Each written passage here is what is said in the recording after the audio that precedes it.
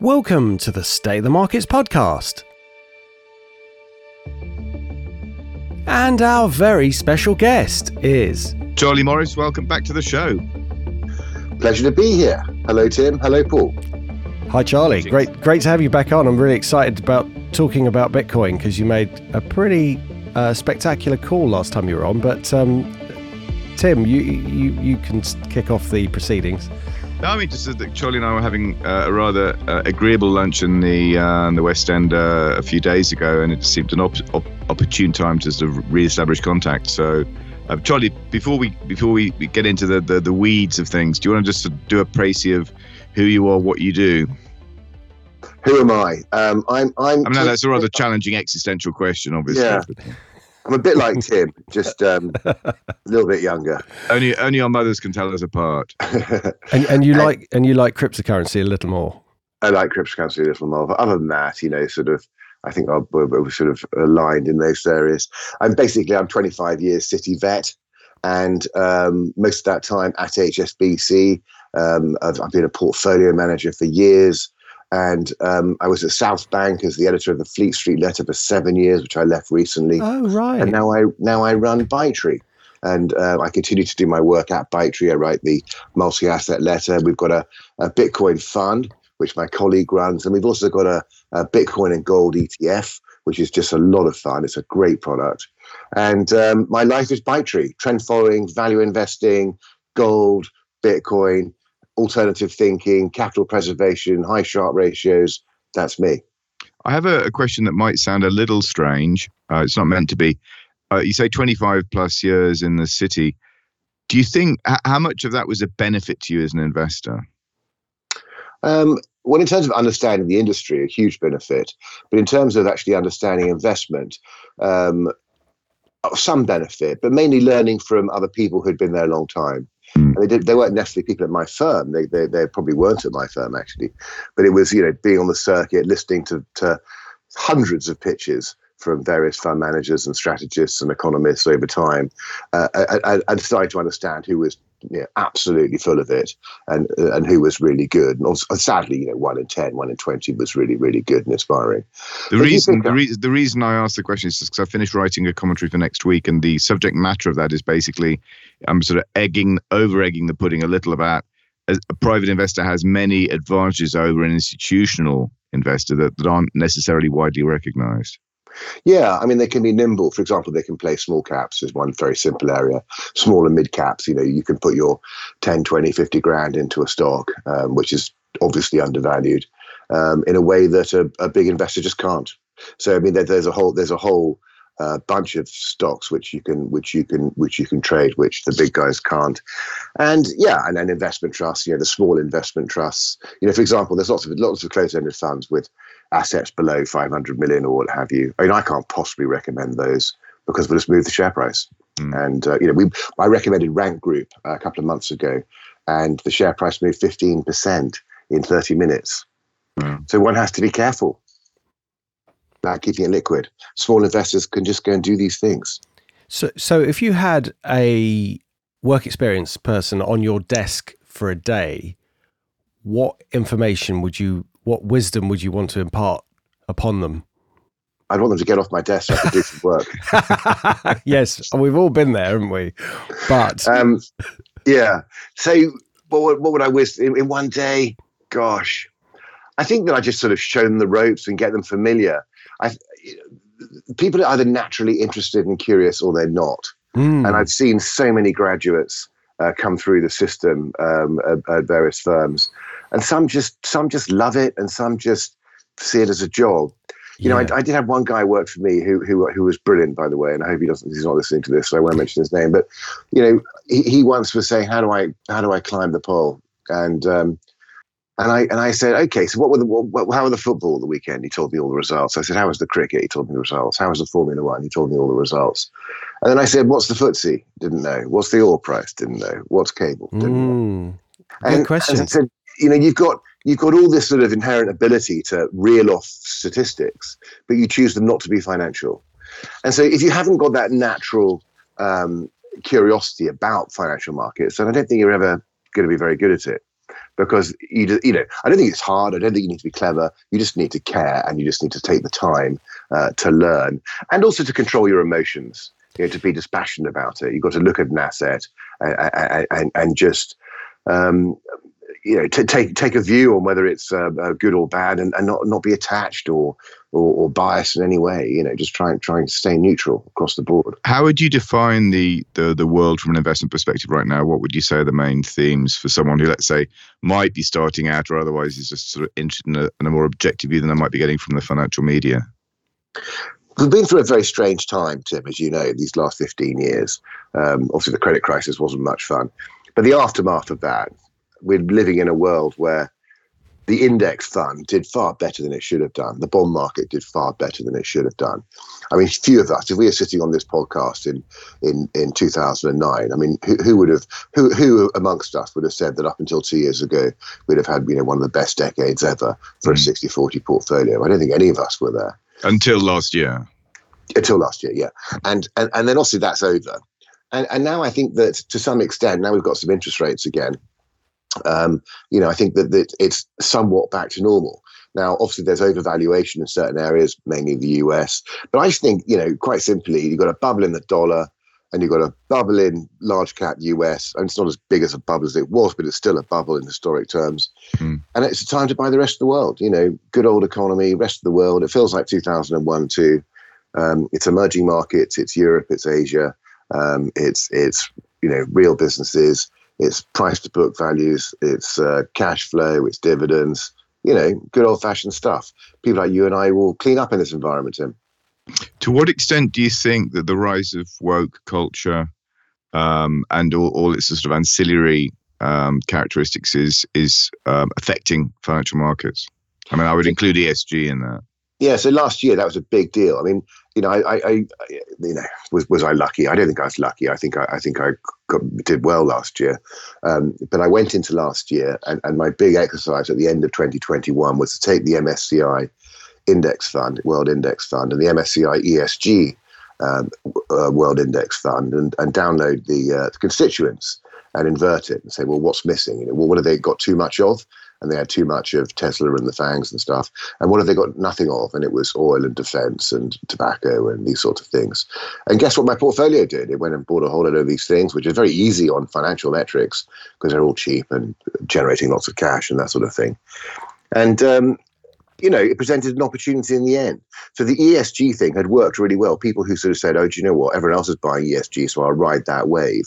It did outperform for a couple of years, but it was a bit lucky as well because it was, heavy tech and underweight old economy, which was probably a mistake because actually tech uses a lot of electricity through these data centers and stuff. But we can come on to that later, perhaps. But, so people were sort of, there was a bit of luck in the COVID bandwagon. So anything tech did very, very well, which kind of made ESG look like it worked. And then people really believed the narrative. People really believed that oil was, a few years left and that was it. And then we'll just go sunbathing instead to get our energy. But, it was all nonsense, wasn't it? And it's a very important question about ESG and social responsibility and these sorts of things. But I tend to think that the law is where we should start. Not virtual signaling, And if you want to go and buy some moral overlay, then you tell your fund manager that's what you want. So for example, you want Islamic or Catholic or some sort of puritanical screening or Greta Thunberg screening, ask for it, and your fund manager can do that for you. Well, no doubt there are products, but I don't think that the world should be. What I really don't think, Tim, should be happening is that when you go to a wealth manager and you ask them to look after your money, is they should be making moral judgments on your behalf without having asked for them. That's, I think, pretty criminal. So when you were last on, Bitcoin was trading, I believe, around 60, possibly 63,000 thereabouts. And crikey, I wasn't bullish, was I? No. You said that it could crash to 30,000, which it obviously did, and it kept going down. So my question was, did you, when it hit 30, was that the time you were starting to reverse, or the signal that you saw that indicated it would go there, did it persist to say it would go lower? And obviously the $1 million question is, how did you know that would happen? Because that was a pretty good call. Did you? When was I on? Was I on in the Q1 or in Q4 of 2020? I'll go to the pod and see if I can. Because it was 60,000 twice last year, and I can't remember. Oh no, it was the second time. So it was on the way down when it was. Yeah. I mean, did we call it? Not really. I mean, we do have a Bitcoin research piece, and it was pretty obvious that the prices were lofty, and we made that point. We have valuation models. Yes, but just to cut in there, sorry, you say it is pretty obvious, but I think you were looking at perhaps transactions or something, but you didn't. I'm just curious as to how you made that call. We've got a fair value methodology that's published we've got a free thing called Atomic. So on Bytree.com, there's a publication called Atomic. Which is written by my colleague Charlie Erith. It used to be written by me, and we've got a valuation methodology. And actually, we were neutral. We took the dial down to neutral. We weren't a bull market at that time, but I don't think we went to bear perhaps as we should have done. I think we did drink the Kool-Aid slightly as well, but it was very obvious to us that price was very lofty compared to fundamentals. What are fundamentals in Bitcoin? Quite simply, the blockchain activity. So I'm the first to tell you that Bitcoin has an intrinsic value of 0, but it has a network value that's very, very high. And so if you cut and paste the code of Bitcoin, you get something like Litecoin or Bitcoin SV or something like that. There are loads of copycats, and they're all worth 0 because they haven't got networks. Bitcoin's a big, busy, lively network. Last year, it saw $1.5 trillion change hands. I mean, to play devil's advocate to my own position, and I dare say part of yours, you could argue that gold has no intrinsic value. It derives its value from its exchange value, from what people are willing to pay for it. Sure. So I call that gold's pet rock value versus its monetary value. And so if you took gold out of the financial system, so if we told everyone forget about gold as investment, let's just keep it as jewelry, and central banks, right, not banned, but everyone get bored of it, then what would it be worth? And it would be worth less than the current price. I think we'd all agree to that. So liquidity itself has a value, but you find this in the stock market too, or in the bond market. U.S. Treasuries historically traded a little premium because they were so liquid. Likewise, stocks like Nestle and Procter & Gamble, they're nice and big and liquid. They always trade a few PE points higher because they're deemed to be rock solid and liquid. So I don't think that's unique to gold. You mentioned the U.S. Treasury market. What's your take on let's say the suggestion that the U.S. dollar as sort of the preeminent global reserve currency is either slowly or quickly losing that status, and we are reverting to some kind of more multipolar currency world? I think no one can deny that it's got less status today than it did 5 years ago, 10 years ago, 20 years ago. And part of that's, inability to apply sound money principles, which they're doing too little too late now, aren't they? And the dollar's horrendously overvalued. They've now created enemies by weaponizing U.S. treasuries, with confiscation and so forth. And it's a strange old time because, money should be neutral, shouldn't it? Money should not be politicized. And it's a very, they started doing this with banning this and banning that and KYC and all these sorts of things. And it's now gone to the government level, hasn't it? And so there are plenty of countries around the world. It's sort of the world's sort of split into one world star alliance financial kind of gangs. And you can see how, one of those gangs would be very, very happy to lessen their reliance on the dollar. And that gang's pretty big. It's not just China. It's probably got India in it. It's probably got big chunks of the Middle East and so forth. So there's some, not necessarily our enemies, but people with a different opinion, countries with a different opinion. They don't want to hand their reserves to America, and I understand that. To what extent, either as an individual or as an investor, do you have any concerns or have concerns about the role that might be played by central bank digital currencies in the years to come? Well, I mean, good question. See, this is one of the many innovations that jumps off Bitcoin. We go back to the late 90s, we had pets.com, that was ridiculous. But actually, what followed was amazing. And the internet today is really quite incredible. And, CBDCs, what are they? Well, where have they come from? Well, basically, this is classic regulation gone wrong. I mean, I've played around with Bitcoin for a few years now, and there was a time when it was very, very difficult to start transferring money to and from exchanges. Now it's basically impossible in most cases. But when they started doing this, the space, had a very savage bear market in 2014 because it was so hard to interact with crypto infrastructure using your bank account. So what did crypto do? They said, well, okay, let's get a token and shove a dollar in it and send it to each other. We've now got our own dollars. We don't need your bank dollars. And the central bank digital currency is just that. It's a stable coin, but it's controlled by a government. And I wrote a piece on this actually a couple of years ago, and it actually went to Sushi, not Sushi. Rishi, yeah. God, that sounds terrible, doesn't it? Sushi. It's mental block suddenly.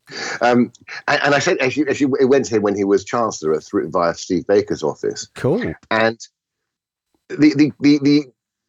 the idea was that it's a potentially a brilliant technology, the idea of being able to send money around the world instantly and all the rest of it without a central counterparty. Love that. But the idea that you can use it for traceability, that you can use it for implementing social rules, you can't buy this, you can buy that, or you can block people or so forth. Turn it off. Turn it off. And then you have the other thing of trusting government with technology. How embarrassing would it be if you had a central bank digital currency and it was the pound? What would happen to the Bank of England's credibility if it stopped working for a technical failure or something? Wouldn't you much rather it was in the hands of the banks or the tech companies on a private sector with the system overseeing it and regulating it? And my vision for crypto is not just some magic bean that goes up and down. My vision is that the entire financial system moves this way. Every gold bar, every share, every bond, every currency ends up sitting on some kind of tokenized crypto infrastructure over the coming years. I've got huge respect for Nassim Taleb, but I seem to have fallen out of love with his views of late. And one of the views that I'm kind of trying to square the circle on was his view that Bitcoin's not worth anything, it's not a hedge against inflation, and simply because the network needs to be maintained. So if you've got gold, obviously it could just sit there and it needs no energy or anything to keep it in its state. But from what I've understood about his argument, he's saying that it needs these miners to keep the system going. And I find that quite a strange argument, because you could apply that to the banking system. You could also apply it to the internet as a whole. So I wonder what you thought. Why single out? Why pick on crypto? Yeah. And why just Bitcoin and not anything else? Oh, sorry, why just Bitcoin? So he tends to just say Bitcoin and not Ethereum or any of the others. But I suppose maybe by implication he means the others. What I'm presuming you've heard the argument. What do you think of it? So coming back, this all goes in a circle, doesn't it? It comes back to the ESG thing.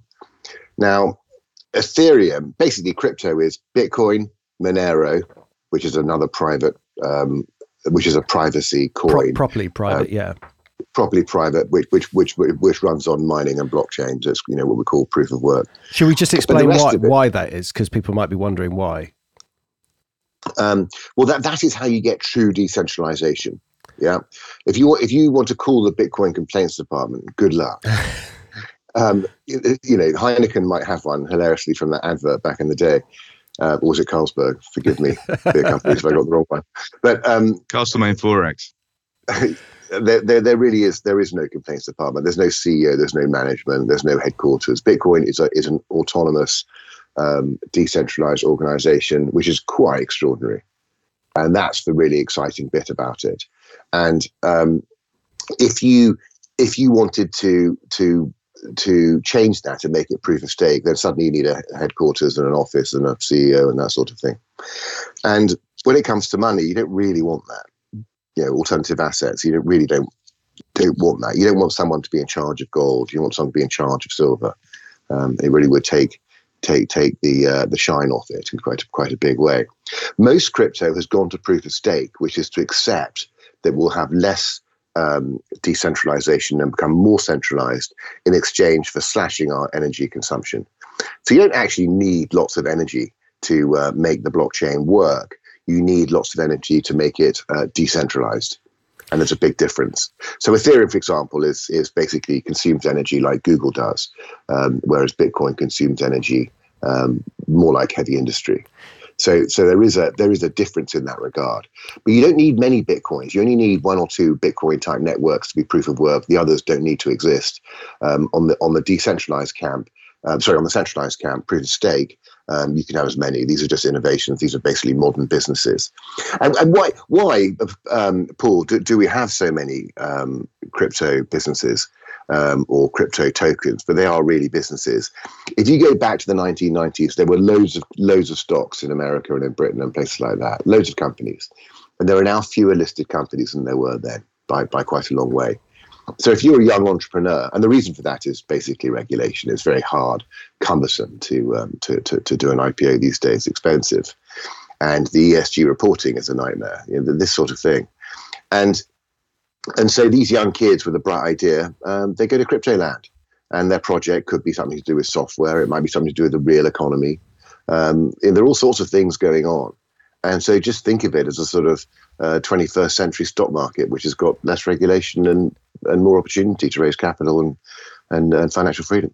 So that was a wonderful explanation. What I was alluding to was that the Monero has got its, with Bitcoin, all the transactions can be viewed. So you can look at people's wallets, you can see where transactions are going, because the blockchain is freely available to anybody who's got a computer and decides to download it. Whereas Monero, the blockchain can't be viewed. So it's completely dark, it's encrypted, so you can't see the transactions. So when it comes to a privacy coin, Monero is a preferred one. So there are different flavors. Obviously, Bitcoin was the first one, and then as people thought of different ideas and different potential uses for the coins and the technology, they created their own, and all the actual code is actually available for other developers to look at and decide how they want to change it. So going back to the question, what do you think it is about? I suppose it's a difficult question to answer, because I'm asking you, why do you think he doesn't like it? But do you have if you were talking to him and he was saying, well, look, I think it shouldn't work because of this, what would you say in response? Well, Taleb, people seem to think he's important. I don't. I've met him, and I was very unimpressed. He tried to flog what do you call it? A tail risk fund in 2009.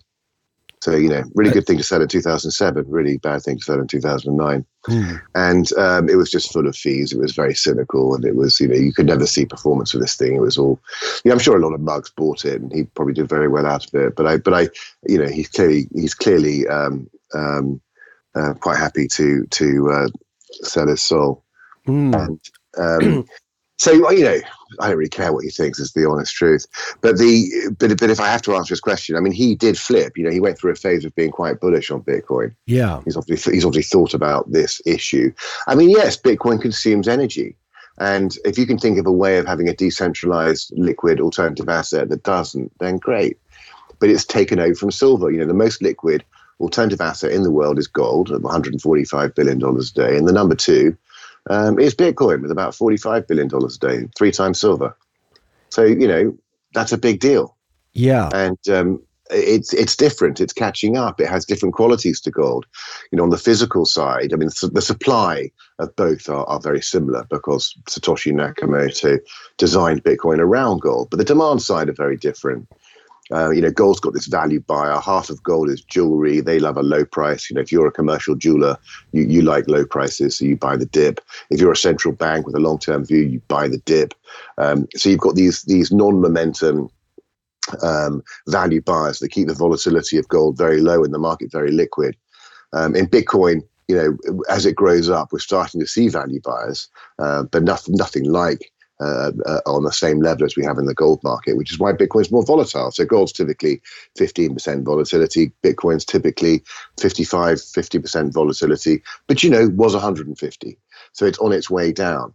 And it's obvious to me that Bitcoin likes the good times. It's a risk-on asset, and gold is more of a risk-off asset. These things have very, very low correlation with one another, and so to own both gold and Bitcoin is a very powerful idea. So you've got talked this, about sorry, go on, Paul. I was going to say, just tying that in, you have what you describe as a bold strategy, which is Bitcoin and gold together.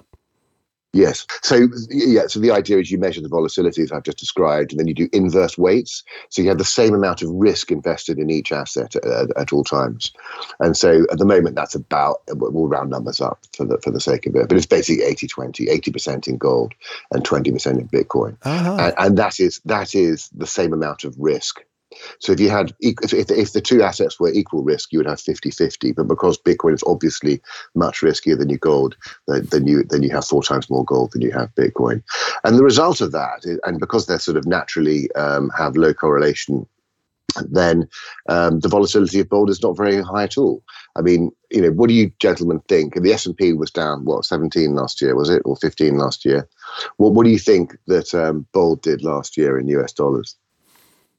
Have a guess. Bitcoin was down 65 and gold was flat. Well, that was going to be. I would assume it had taken a hammering. To be honest with you, I know gold's got up of late, but last year it was basically flat, wasn't it? It was with fairly a big dip Q2, Q3. I would have, as a guesstimate, I'd say probably down 20. Yeah. So it's down. So gold was down 15, which was better than the S&P, including dividends. Right. In dollars, and that's pretty good considering. It's pretty given the hammering, and in 2018 it was down less than that. The last time Bitcoin collapsed, and the dollar. What did the pound do last year? I think the pound was. Sorry, I'm just looking it up. Actually, I can't remember these things. It crashed against the dollar. Excuse me, and then went back up again. So it went to sort of 104, and then rallied heavily, and then so there was a lot of volatility, down 10. and then.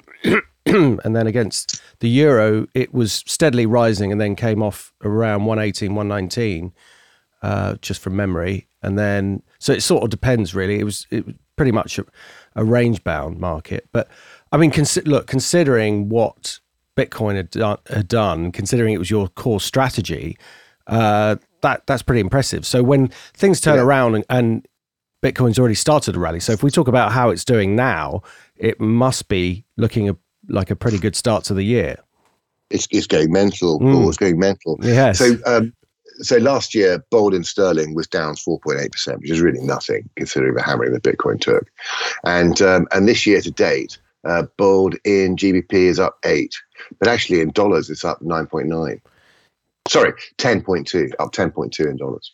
Now is gold just Bitcoin and gold, or is it the sort of umbrella term for all the other crypto that you trade underneath it? No, it's just Bitcoin and gold. Okay, so the reason is because these are the liquid alternative assets. Everything else is a distraction.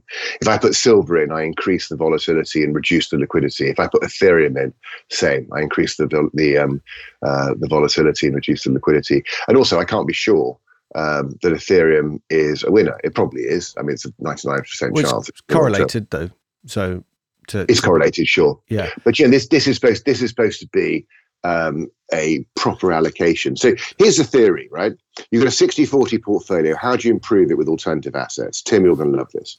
Here we go. And so we go to World Gold Council's website. Obviously, they like selling gold, so they're going to be bullish gold. But fair enough, they're all bullish gold. So they're going to tell you to have 8% in a 60-40, which improves the Sharpe ratio for the long term. And I think none of us would disagree with that. And I'm going to fund it from bonds. So I've now got 60 in equities, 32 in bonds, and 8 in gold. And then I've done my research on gold, which suggests that actually it enhances gold on a risk-adjusted basis and all the rest of it to have 2% Bitcoin alongside and rebalance on a regular basis. And I'm going to fund that from equity. So I'm now going to be 2% in Bitcoin, 58 in equities, 32 in bonds, and 8 in gold.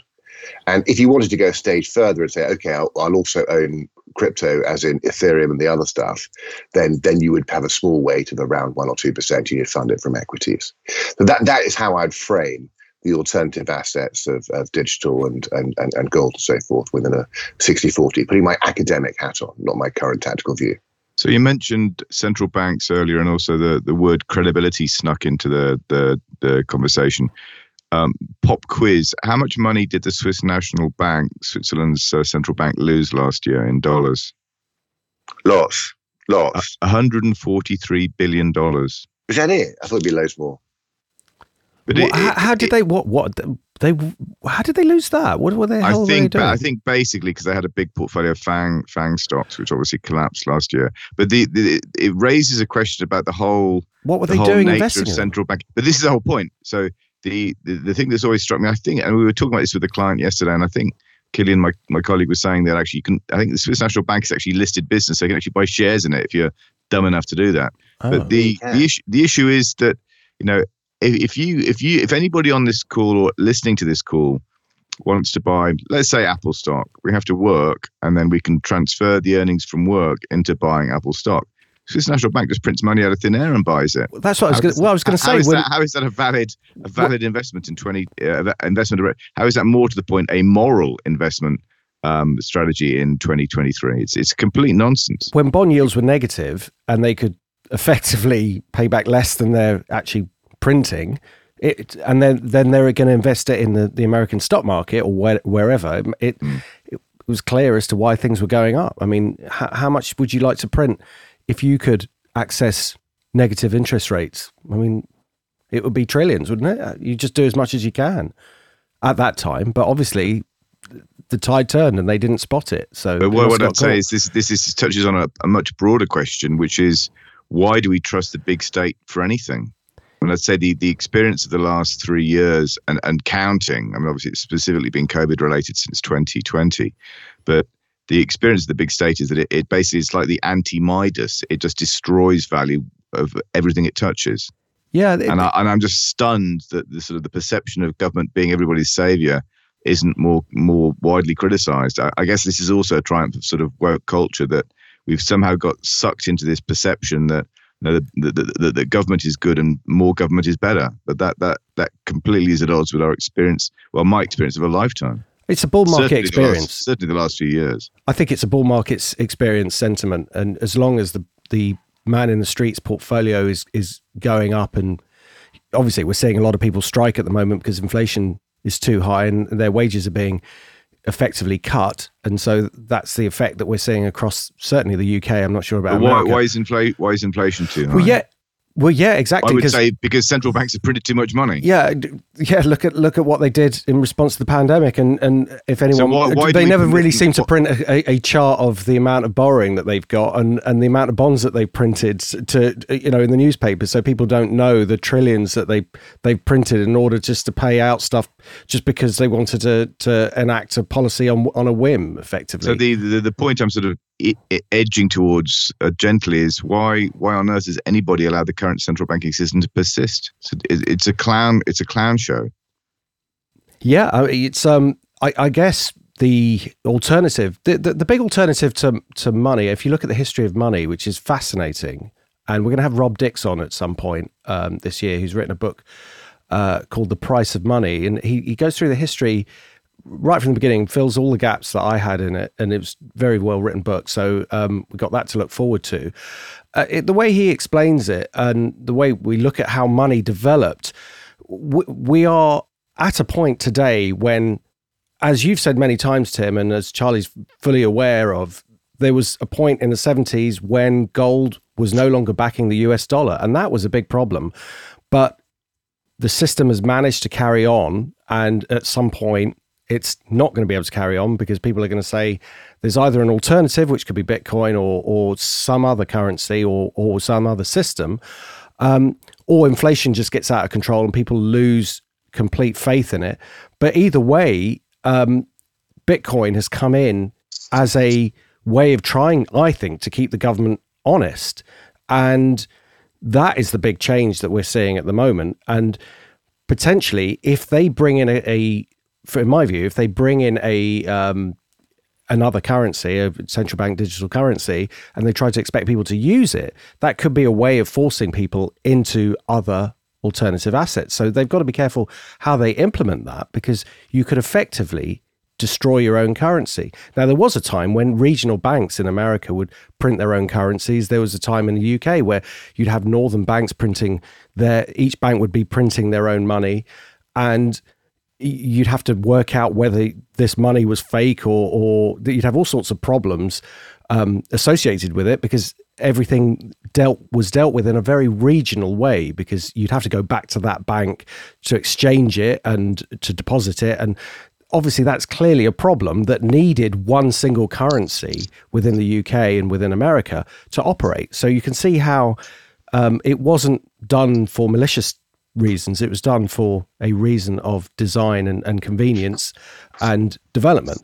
And so the problem with government, and Charlie, I'd be interested in your view on this, is what can one do about the problems that central banks or governments create? In my view, there's probably not a lot until the system actually starts to creak and you've got to protect yourself. You just stolen my thunder. So just before Charlie answers, I just want to quote one of my spiritual leaders in this topic, which is Ludwig von Mises. Quote, "There is no means of avoiding the final collapse of a boom brought about by credit expansion. The alternative is only whether the crisis should come sooner as the result of voluntary abandonment of further credit expansion, or later as a final and total catastrophe of the currency system involved." Well, we're not going to get any abandonment of credit creation, so I think the future seems to be abundantly clear. Yeah, it's alternative assets, isn't it? Hard assets, alternative assets, call them what you will. Real assets. Real assets. I mean, there was this, and you own the gang, you don't worry about whether Taleb thinks Bitcoin's not very good. You just own lots of them. And that, includes commodities and land and all sorts of things. But I am reminded that I think, am I right in saying 48 hours before the Reichsmark in Germany in 1922 or 24, whichever it was, if you sold your gold, if you held onto your gold right up until the announcement of the new system, you lost 2/3 of your real value instantly. So the people that absolutely won sold their gold 2 days before the announcement. Have you heard that, Tim? No, that's new to me. But how would that be? Because because of the new currency was implemented. Yeah. Because the gold fell by 2/3 in the new currency instantaneously. Yeah, but that wasn't that with hyperinflation, so that 2/3 could still have been. No, that's a real outcome. So the real outcome was the people that absolutely cleaned up, which is probably no one got it right, was you had to sell 2 days before the announcement, and in those final 2 days, it was a 2/3 wipeout of real value. But that's really interesting. So what would you have sold into? Because you would have sold into the old currency if they were switching into a new one, and then you would have had a load of effectively potentially worthless old currency. I'd have to look at that.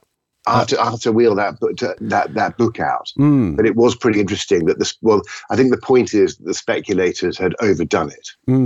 And so you had a premium to where you should have been. Oh, right. That makes sense. On the local gold price.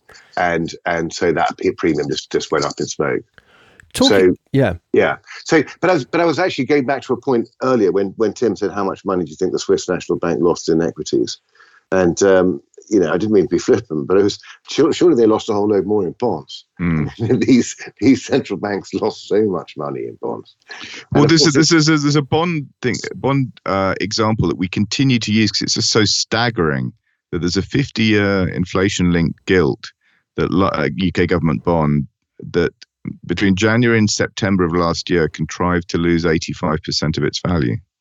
Yeah, that's a government bond.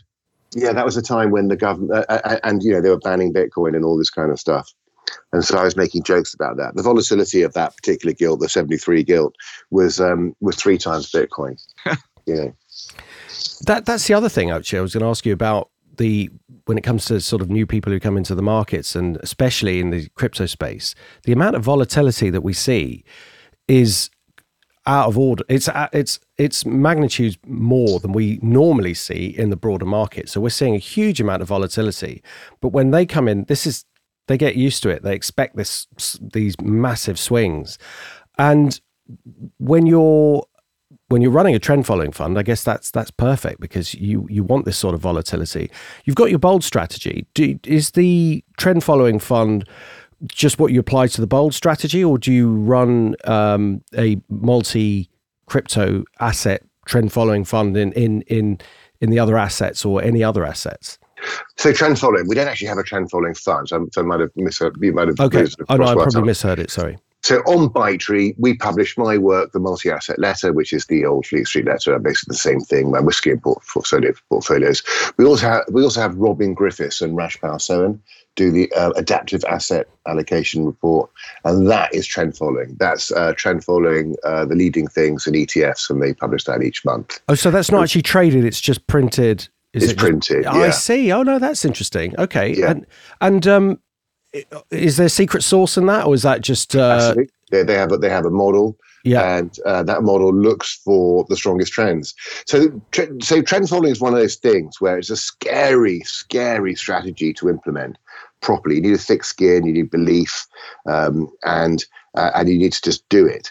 And it's quite hard for most people to do it, which is why so many of these things have become systematic, where the computer does the trading rather than the human. But the idea is that if you own the strongest trends and keep refreshing your portfolio on a regular basis into the strongest trends, you end up with what they call right fat tails, fat tails on the right side, or a skew, or these sorts of words, where you make loads of money to the upside and avoid the nasty losses. So if you think about stocks like Enron, which went to zero quickly, or one of these many frauds over time, if you're a trend follower, then you're never going to own those stocks, because these things, you might be short, of course, if we're doing shorting as well, but in this case, we're just going to keep it long only. You're never going to own these things that are going down and going to zero. You're only going to own things that are either going up or going sideways or going down a bit because you bought it and the trend stopped and reversed. But you're never going to be in these things that go to zero. Does it go short as well? Sorry? Does it go short as well? This one doesn't. I mean, no. I think he does occasionally buy one of these inverse ETFs, but right. I'm not very happy about that, actually. Oh, really?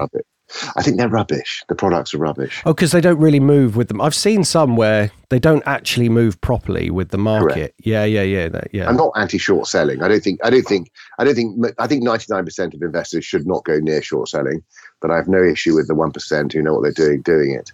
But these particular products, they're minus 1% on a daily basis, which is different from being short an amount of value over a period of time.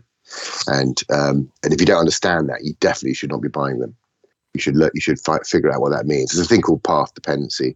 But anyway, the bottom line is, if you do long only trend following, and if things are going down, just sit in cash and wait, that's fine. Then you end up owning all the good stuff over time. It is a choppy strategy. Sometimes you make mistakes. Sometimes you'll be in trends that stop and reverse instantly, particularly in conditions like today's. But every now and then, you'll be into oil and it will go up 5 times, or you'll be into silver and it will go up 3 times, or whatever. But the bottom line is there's no perfect trading strategy, so you just need to find something that works more often than it doesn't. Yeah, and keep doing it. Yeah, correct, Tim. So do you have any strong views as to where the markets will go from here, given that it's January and everyone likes to do their predictions for the year? Yeah, so I'm reasonably upbeat. Last year I was quite bearish, and I don't mind buying cheap stocks that no one else owns. So even if I'm bearish, it really doesn't bother me to own something that's a bit out of favor and it's undervalued and all that kind of stuff. The last year I was pretty bearish, but then a lot's changed since last year. Inflation's coming down slightly, and the bond market's found a floor, and rates are going to slow down, and Russia's seemingly losing its grip on the energy prices, and China's back in, which means our recession won't be quite as bad as we thought it would be. And so, if it was scary as hell back in August, September time, it's less scary now. And there are parts of the market that went down a hell of a long way. UK mid-caps, for example, and they're too low. UK commercial property REITs, in 2007, the average REIT had about 70 or 80% leverage. Today, it's more like 15. And, they all went down by 50% in the pensions debacle. When the pensions were dumping all the bonds and stuff, the UK REITs just went to half book pretty much. And so when you've already forecast a 50% crash, what's the fear? So I think there are things to do, plenty of things to do, plenty of undervalued things, particularly outside of the US. So I've been buying, dividend-paying old economy things in Europe, in the UK, in Asia, and emerging markets. So that's really my place. And these things haven't gone up in 15 years. And what is your take on not so much the crypto side of things, but gold and silver now, the old traditional stuff? Yeah, so I mean, we own gold and silver in the portfolios, but I will admit that in one of our portfolios, in Solar, which is our lower risk portfolio, the volatility is about 6.5, and on average over time, and we did reduce our gold position and buy tips in the last month or two, and that's because, as you said earlier, tips collapsed. So tips are now paying a 1.5% or 2% real yield, depending where you are on the curve, and that's pretty healthy. You have to go back to pre-08 to see that kind of real yield being paid. And gold and tips are highly correlated historically. And at the beginning of last year, gold was underpriced compared to tips. And at the end of the year, it was the other way around. Gold was overpriced relative to tips. And there are two reasons. One is that treasuries are being weaponized, no one wants them, and that argument again. So maybe there's lower demand for tips, which is why they'd be cheaper than they should be, and therefore, as a result, understating what inflation would be. So we tend to look at tips and say, the implied rate of inflation, courtesy of tips, is 2.5% or what have you, and we believe it. But it could just be that they're underpriced because no one wants them, and so they're understating inflation. But in any event, if they are understating inflation, then inflation will still be here and they'll have to reprice. And so, I think that it is an opportunity to buy cheap tips against gold as a tactical move. But I wouldn't do that with all the gold. We've kept some gold. Silver, I'm a bit more suspicious of, because I think that we're in a market where you do want to own the most liquid assets, and you do need proper risk-on conditions for silver to move. But then one can't, you can't ignore the fact that we're in some sort of commodity bull market.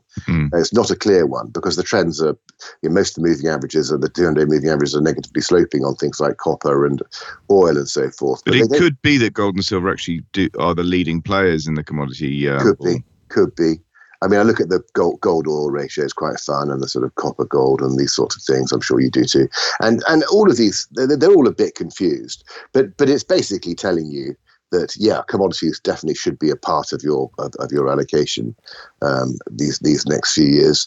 But I think that we got to a point last year where it was all a bit too good to be true, with the Putin thing and the LNG and the all the metals and the food. Things just went too far too soon, and commodity pool markets are never smooth affairs. They're always choppy. Do you have any strong views about geopolitics, specifically in relation to China? Well, I think China's probably less scary than we think. But then again, I did say that about Russia. I was completely wrong about Russia last February. But I listen to sensible people in China, and they say that the acts of self-interest, they're just not going to invade Taiwan anytime soon. And the Taiwanese believe that China wouldn't bomb their factories, their microchip factories, because it would just be pointless. And I think that Xi probably would love to invade Taiwan, but one gets the impression he's been sidelined a little bit, and he's probably less powerful than he was a few months ago, which is probably a good thing. I want to see more Chinese people travel around the world and make that country more normal and less scary. So, but I think China's a massive part of the world. Their trade surplus is some horrendous amount of world GDP. Like 1 or 2% or something. I mean, it's just so big. And, as a result, their currency is probably undervalued. And if they can revalue it, then that's probably inflationary for the world. And if they see it collapse, then that's disinflationary for the world. So, if they do the right thing, then, this inflation will be a little bit higher. They'll balance the books. Their trade deficit will come down. Their trade surplus will come down. And the numbers should start to balance more evenly around the world. But, will they? I don't know. But on the scary side of China, I think they're slightly less scary than we like to think they are. Do you think we're in a bear market now for FANGs, the Nasdaq? Yes, and the what was the killer thing there the other day? I think I did a chart of what I called it AppSoft. Apple and Microsoft combined market cap, went above FTSE All Share last year, I think, or the year before. Because the price technicals for a lot of these companies do look grisly, don't you think, Paul?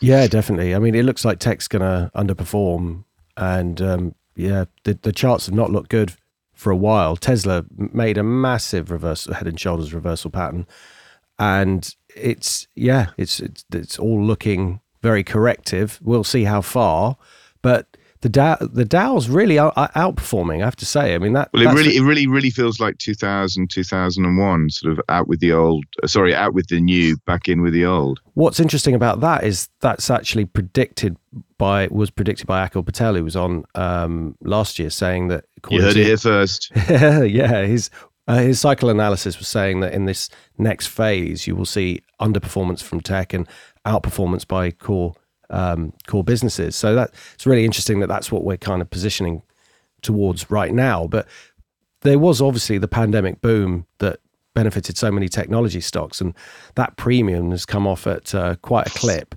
And so it's really interesting that also Charlie's bullish, because that does look like how things are going to pan out over the course of this year. Perhaps a bumpy start, but it is a mixed market, so you've got to be in the right space. It's not like a shut your eyes and just buy anything at the moment. But there's obviously risk on trades coming back in, because we've seen such a strong move up in cryptocurrencies. What was interesting about the move in Bitcoin and the other products was it came just after the SBF announcement, and those markets didn't go down very much, and that was potentially an indication that we'd seen the low. Was that your reading of it, Charlie? What was your opinion on the SBF stuff? It was just shocking, wasn't it? Last year, there were just so many of these events and these terrible people, and then you listen to. I mean, if you want to see your jaw drop, go and listen to the Hugh Hendry podcast, Acid Capitalist, with the guy from Three Arrows. Okay. And it was a couple of months ago. Unbelievable. Picking up the phone and suddenly $1 billion just rocks up, and then another. They're back raising money again, aren't they? Those guys. Oh, and you just go, how did this happen? Where does all this money come from? And it's just extraordinary. There was, I thought I knew a bit about what was going on, and I clearly knew nothing, because there was another gang who were just up to all sorts of no good. And these people, I mean, I just don't understand. How they can be so crazy. But it all comes back to the grayscale premium, as far as I can work out. You had this situation where the regulator had banned Bitcoin ETFs in America, and obviously they banned them in Britain as well. And America matters more, obviously. And so the Grayscale Bitcoin Investment Trust goes to a whopping great big premium, sort of average of 50% or so for several years. So people are putting all this money into that. And then that premium structurally creates all sorts of spreads around the crypto market. And so there's a whole lending and borrowing scene on the back of it. But it all seems to start and originate from there. And it's quite extraordinary. And then, of course, that premium goes to a discount, quite spectacularly so. 50% at one point last year, and so the whole thing blows up. So I think that it's quite interesting to again find the root cause of all the craziness. And guess what? Regulators who ban products that frankly would have protected investors, and probably created less of sort of crazy situation. If people were freer to go and do what they want to do. Instead, they sort of force people to go and deal with all these exchanges, make it difficult with their bank and so on, where they could just legalize the crypto ETF, which is what they have done in Germany, France, Netherlands, and Switzerland, and Sweden, and Brazil, and Australia, and Hong Kong, and Singapore, and Canada, and probably some others too. That leads very nicely into what will be my media pick, but we don't have to obviously stop here. But my one is the which I'll be interested in your view on, is the Netflix series about Bernie Madoff. So it's Madoff, the Monster of Wall Street, which I obviously we know about what happened and we lived through it as well, didn't we? But actually watching the documentary, it was fascinating, absolutely fascinating. And there's certain things talking about regulation and the frustration that we can definitely hear about that. When you watch it, you just see quite how they kind of skew things to their own advantage. I don't want to give anything away because I learned some stuff that I found quite troubling about how they dealt with the fund at the end, and I didn't know they had done this particular thing, but that's going to be my media pick. But the extraordinary thing about that, it was a really good series. Oh, did you see it? Oh, great. Yeah. But he never put a trade on. Yeah. I had no idea. I like everyone else, assumed he started off honest and then ballsed it up and tried to cover up his tracks, Nick Neeson style. Yes. But no, it was a scam from day one. Yeah. And I don't understand why you do that when you've got a successful security business upstairs. Well, exactly. Yeah, it was a brokerage firm, wasn't it? In essence. And then this side hustle was basically just pure fraud. It was he pioneered the NASDAQ. I mean, he had the technology. It was like, wow. And because obviously he was on the board of the NASDAQ, and you were like, he was chairman, I think, at one point, and possibly, I can't remember whether he was or not, but he was definitely on the board. And I was like, how could he have been on the board? I just don't get it. But then you see, actually, well, yeah, he founded and set up the technology that was the NASDAQ. So you could see why. But again, that was the question I had. He had clearly a successful business. He was clearly ahead of the curve. He didn't need to do any of this other stuff, and protected his sons from it. And they were, I think, one of the most powerful lines was when the Securities Commission was saying to the sons, how didn't you know? And they were like, well, how didn't you know? Especially when you had people tipping them off left, right, and centre. Well, you had one guy whose name escapes me who warned the SEC, I think, on 5 or possibly 6 separate occasions. That's and of course they did nothing. Yes. Starting in 2000, 2001. Well, that was what shocked me even more. It's like he was a very smart guy, a mathematician, giving all the red flags, and he wouldn't let go. He kept telling them, "You've got to look into this. This is clearly a fraud," and they did nothing, and it was just incredible. But it was also how they dealt with the funds, correcting the mistakes at the end.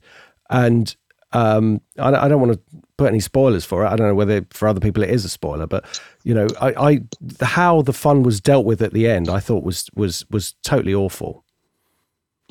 It was a very, very strange situation, and I think that he had obviously a very different moral compass to what we did. But I think it probably goes back to the sort of similar experience to Maxwell in his youth, when he sort of felt lucky to be alive and saw capitalism as fair game, economic warfare, and there's probably something in that. Yeah. So you're quite bullish on the markets. One final question that I wanted to ask about was, you have got a very good handle on energy. It seems on pretty much everything at the moment, but on energy, and a product that hasn't been talked about for quite some time is uranium. What's your opinion on uranium? Are you invested in it in any way? No. I mean, I do like to keep things liquid, and you're probably referring to yellow cake. I wasn't. I was just looking at the price of uranium chart, but not at no particular product.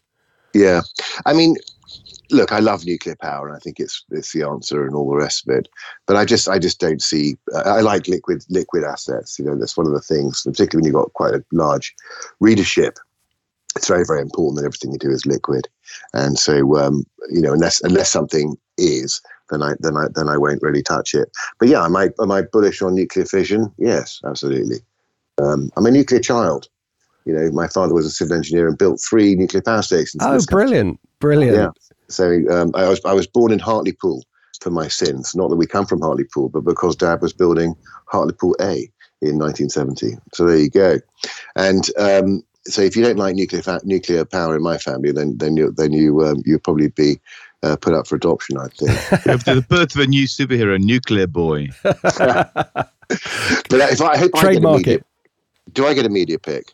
Of course you do. Yeah. So look, I'm about 3 years behind everyone else, but I just signed up to Apple TV, and so I watched that film with Tom Hanks in it about the naval convoy and the submarines. It was really good. Oh, Captain Phillips, is it? Or no? Yeah. Was it? No. It's more an escort thing, isn't it? Oh, yeah. I've not seen it. He escorts this destroyer, basically looking, trying to get rid of U-boats. Oh, is that just for Apple TV? Is it? It's on Apple. Yeah. Yeah. Okay. Yeah, I've not seen that. And then the other thing I've just started watching is Ted Lasso. Yeah, everyone talks about that. I started watching it and I didn't like it, so I'd have to maybe stick with it. It's brilliant. Is it? I mean, it depends. If you like, I mean, every now and then I find, working in markets and stuff, it can be torturous at times. And if you just want something really happy to cheer you up, yeah, it's just one of those series. The other one is it's on Netflix. Somebody Feed Phil, with Phil Rosenthal, who goes around cities eating all the food around the world. It's absolutely hilarious. Oh, brilliant. He's the guy behind Everybody Loves Raymond. Ah. So, some of these sort of feel good things I occasionally like to watch. Although, if it was a Saturday afternoon and I was a bit tired, I would say Where Eagles Dare, Guns of Navarone, those sorts of things every time. Brilliant. Tim? I'm going to follow in the steps of your Madoff thing, and I'm going to go with a Jack Black film that for some reason, although it was made in 2017, has only just surfaced on Netflix, unless I haven't been paying attention. It's called The Polka King. Oh. And it's apparently based on a true story. So the Pennsylvania polka legend, Jan Lewan, he's got a sort of polka business, but it's not commercially successful. So he starts basically Madoffing his own sort of friends and family and stuff. And if you ever want an example of a film that exists and is driven purely by the charisma of its leading man, Jack Black is sensational. I like Jack Black a lot. Jack Black is just something to him. And I'd say this is the best thing he's done since School of Rock. And School of Rock is epic. But it's exactly the same kind of performance. It's just someone who you just cannot be beaten down by life or reality. It's just...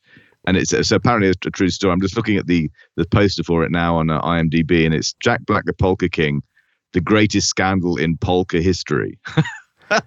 Brilliant. Oh, I thought that was funny anyway. But I was talking about it with my my fiance after we saw it, and if you remember Home Alone, yes, the mum on the way back gets a lift with a John Candy? polka king played by John Candy. And I do wonder whether that role was based on Jan Lewan. Either way, it's Jack Black, the Polka King, and I just thought it was tremendous fun, based allegedly on a true story. Brilliant.